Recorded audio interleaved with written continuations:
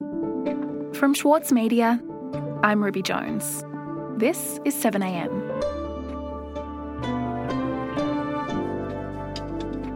Mining giant Rio Tinto's destruction of the Juukan Gorge caves sparked a global backlash and refocused debate over the relationship between traditional owners, large corporations and the government. Now, a parliamentary inquiry is exploring what needs to change to stop something like the Juukan Caves explosion from happening again.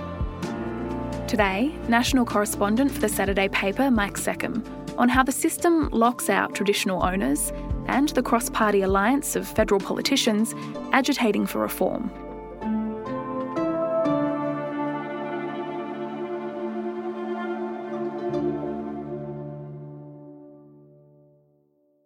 Mike, in May this year, mining company Rio Tinto destroyed a cave at Juukan Gorge in Western Australia. Can you start by telling me about the significance of that site? Well, the cave was one of the most archaeologically significant sites in Australia and probably the world. They'd been occupied by the forebears of the traditional owners, the PKKP people, for 43,000 years. Some 7,400 artefacts were found at the site, including a belt made of human hair, which was 4,000 years old and which genetic testing showed came from the ancestors of the current traditional owners. So tremendously significant. But of course, as the world now knows, on May 24 this year, one of the rarest archaeological sites in Australia destroyed. The mining company, Rio Tinto, destroyed the cave using explosives. Rio Tinto blew up ancient Aboriginal rock shelters at Juukan Gorge in May to get access to high-grade iron ore. The blast destroyed the most significant of the sites, probably completely. We don't know. They're trying to sort of dig it out and see if anything's left, and substantially destroyed a second, also very important site. Traditional owners were devastated and there was widespread public outrage. They shouldn't have been up here blasting in this area because of what was here. Goes to show how much respect the mining company got for people in the country. The blast sparked a global backlash. The cultural significance of the Juukan Gorge caves shouldn't be underestimated. The site has been described by archaeologists as home to the dawning of humanity. It dates back. Eventually, the blast took with it also the careers of three of Rio's senior executives. Jean-Sébastien Jacques, Rio Tinto's chief executive, will step down. The statement that Rio Tinto has made to the stock exchange says that that has been decided by mutual agreement now. And put a huge hole in the miners' corporate reputation. And it also prompted a parliamentary inquiry. That this is a very serious inquiry. We have not undertaken this lightly. We have undertaken it because there has been so much reaction to the destruction of cultural heritage.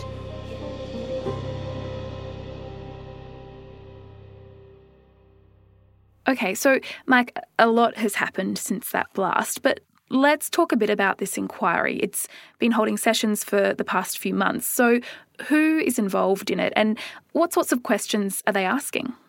Well, the inquiry is interesting because it's cross-parliamentary and encompasses a very wide ideological range, I might say. It has two Labor members, Pat Dodson and Warren Snowden. It has, from the Greens, Rachel Siewert. The chair is Warren Entsch, he's a Liberal. And the interesting thing about it is that all of them appeared to be outraged. So Rio, they've done something horrendous. They effectively blew up these caves.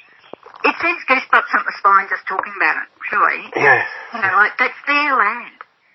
What was really interesting, though, was Warren Entsch's perspective, because he told me that before the inquiry began, he was, quote, ambivalent, unquote, about what had happened there.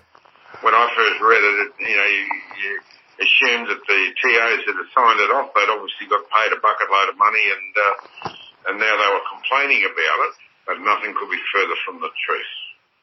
Right. After seeing what he's seen and hearing firsthand what has happened, he was just outraged. This is a historical site that belongs to every single Australian. It belongs to the world. And I've got to say to you, as an Australian, I am absolutely outraged that they think it's okay to destroy this bit of history. And the more he sees of this, the more outraged he gets. Okay, so what exactly is it that's outraging Warren Entsch and others in this way? What is the inquiry learning about the decisions that led up to the destruction of the Juukan Gorge Caves? Well, first thing that needs to be said is that the PKK had every reason to believe that their heritage site was safe. In 2013, Rio's then chief executive, Sam Walsh, gave an assurance that Juukan wouldn't be touched. The same year, Rio funded the archaeological survey that collected those 7,400 artefacts that I've mentioned. We are sad that we weren't able to stop this mining from going ahead. The company even made a documentary that featured the PKK people and highlighted the significance of those rock shelters. But we hope this film will be there for the young Guruma people, so they can see and understand why this place was and is important for us. So the mining company gave every indication that it was serious about not only preserving Aboriginal cultural heritage, but also it being, being seen to be responsible in its management. Despite the fact that PKK people hold native title over Juukan Gorge and the giant iron ore mine for which the caves were destroyed, and despite 43,000 years of occupation and 4,000 years of DNA demonstrated connection to country, Entsch told me that they, like other native title holders in Western Australia, don't actually own a square metre of the land. And it's all perfectly legal under West Australia's, ironically named, I must say, Aboriginal Heritage Act, which was passed almost 50 years ago. How so? How is that legal, Mike? Can you tell me a bit about the Aboriginal Heritage Act? Sure. Under Section 17 of the Act, it is made a crime to, quote, excavate, destroy, damage, conceal, or in any way alter an Aboriginal site. And that sounds pretty tough and pretty cast iron. But then if you go on to Section 18, there's a get-out-of-jail-free card that any landholder may apply for an exemption from Section 17 at any time, as many mining companies do regularly and as Rio had done in Juukan. So Rachel Seward told me that under the legislation, the traditional owners can't appeal. They did have concerns, but of course under our legislation, you're probably aware, TOs aren't allowed to can't appeal, and the participation... So anyway, this was one big factor in the destruction of Juukan. Another was a so-called participation agreement between the native title holders and the company, which prevented them from taking any action under federal law that might override the WA legislation. Participation agreements they had with Rio meant that they have what we were calling gag clauses, where they can't use the various acts that they can't use the Racial Discrimination Act. They couldn't go to the Environmental Protection and Biodiversity Conservation Act. They couldn't use the Heritage Act to complain. Essentially, they were condemned to silence by this agreement that they'd signed. So basically, the message that I'm also, I'm strongly picking up from people is that we can't get access to our country. We're being locked out of our country by these mining leases. And this is interesting because while the legislation that I mentioned is unique to Western Australia, versions of that approach are proliferating all across Australia.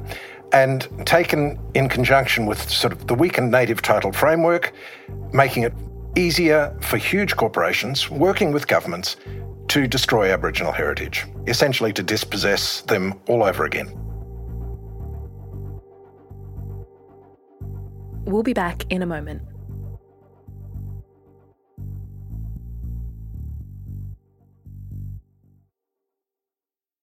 As a 7am listener, you value the story behind the headlines. That's why you should read Post, a free daily newsletter bringing you the top 5 news stories of the day, summarising each of their key points.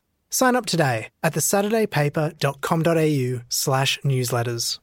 For Sloane Crosley, writing about the loss of a friend may not have provided catharsis, but it did allow for the possibility of a better ending. Like, you have this amazing meal that's this friendship, and then you have a really, really, really, really bad dessert with shards of glass in it. And then, the book is those little chunks of chocolate that come with the bill. I'm Michael Williams. Join me for this week's episode of Read This as I talk to Sloane Crosley about her latest, Grief is for People. Listen wherever you get your podcasts.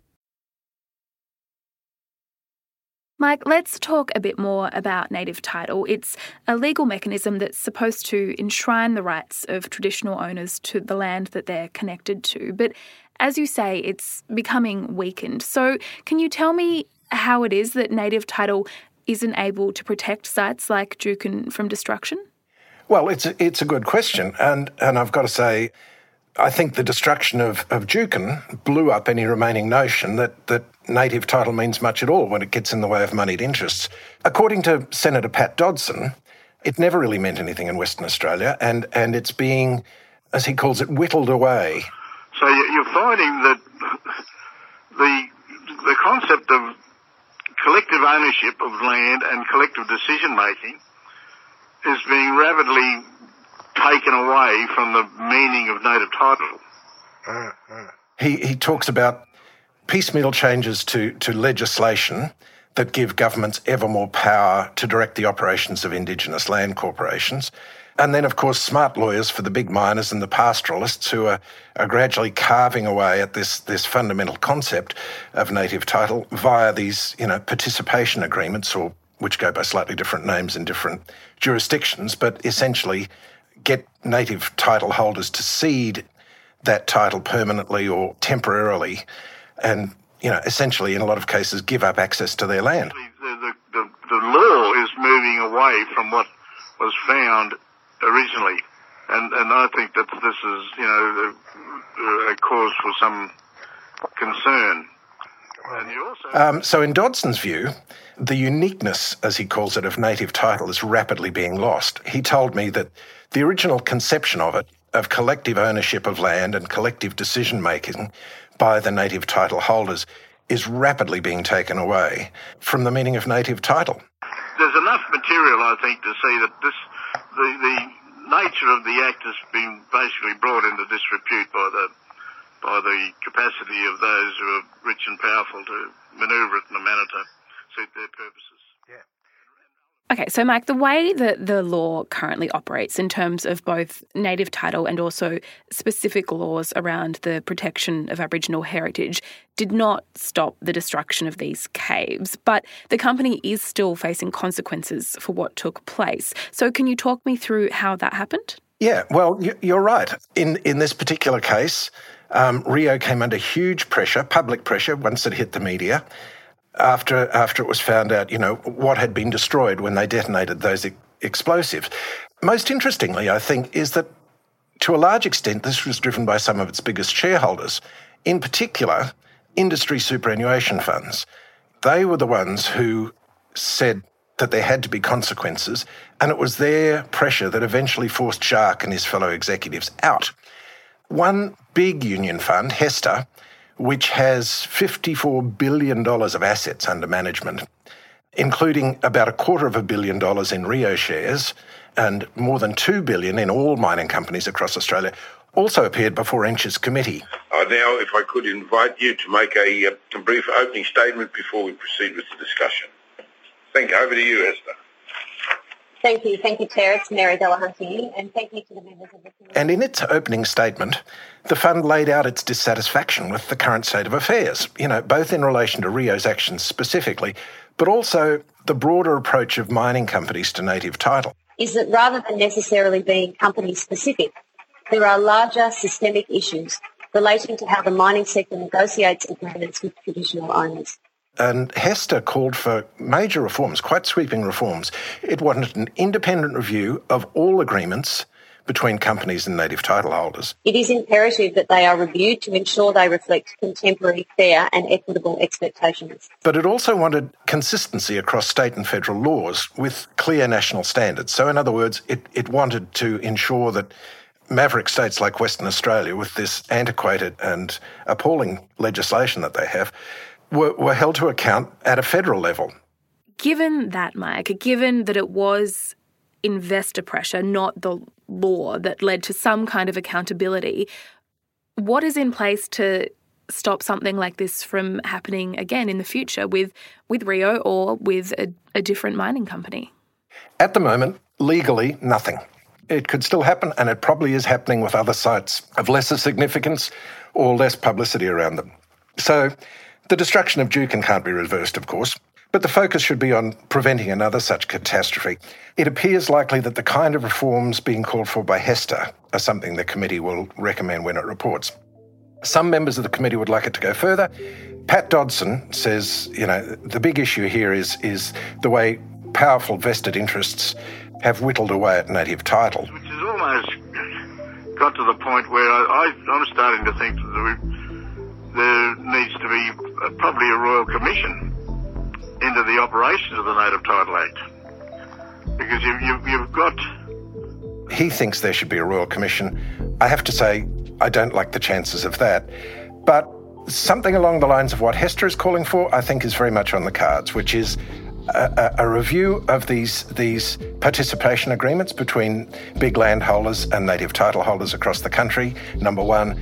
And number two, some kind of nationally consistent legislative framework that will have the capacity to override the more maverick states like Western Australia. So I think that's what's likely to come out of the committee. We'll see. We can only hope that change comes as a consequence. Mike, thank you so much for your time today. My pleasure. Sloane Crosley is known for her funny and acerbic personal essays, but her new memoir digs much deeper to examine the loss of her best friend. Join me, Michael Williams, as I chat with Sloane about Grief is for People. Find it wherever you listen. Also in the news today, the South Australian Government has announced that everyone who tests positive for coronavirus will be moved from quarantine hotels into a separate medical facility. The facility will be managed by police and security officers. In New South Wales, the Premier has announced a further easing of coronavirus restrictions from the 1st of December. Among the new rules, up to 50 people can be at an event at a person's home, as long as the home has an outdoor space. And the Queensland border will open to Victoria on December 1, after Victoria recorded another day with no new coronavirus cases. I'm Ruby Jones. This is 7am. See you tomorrow.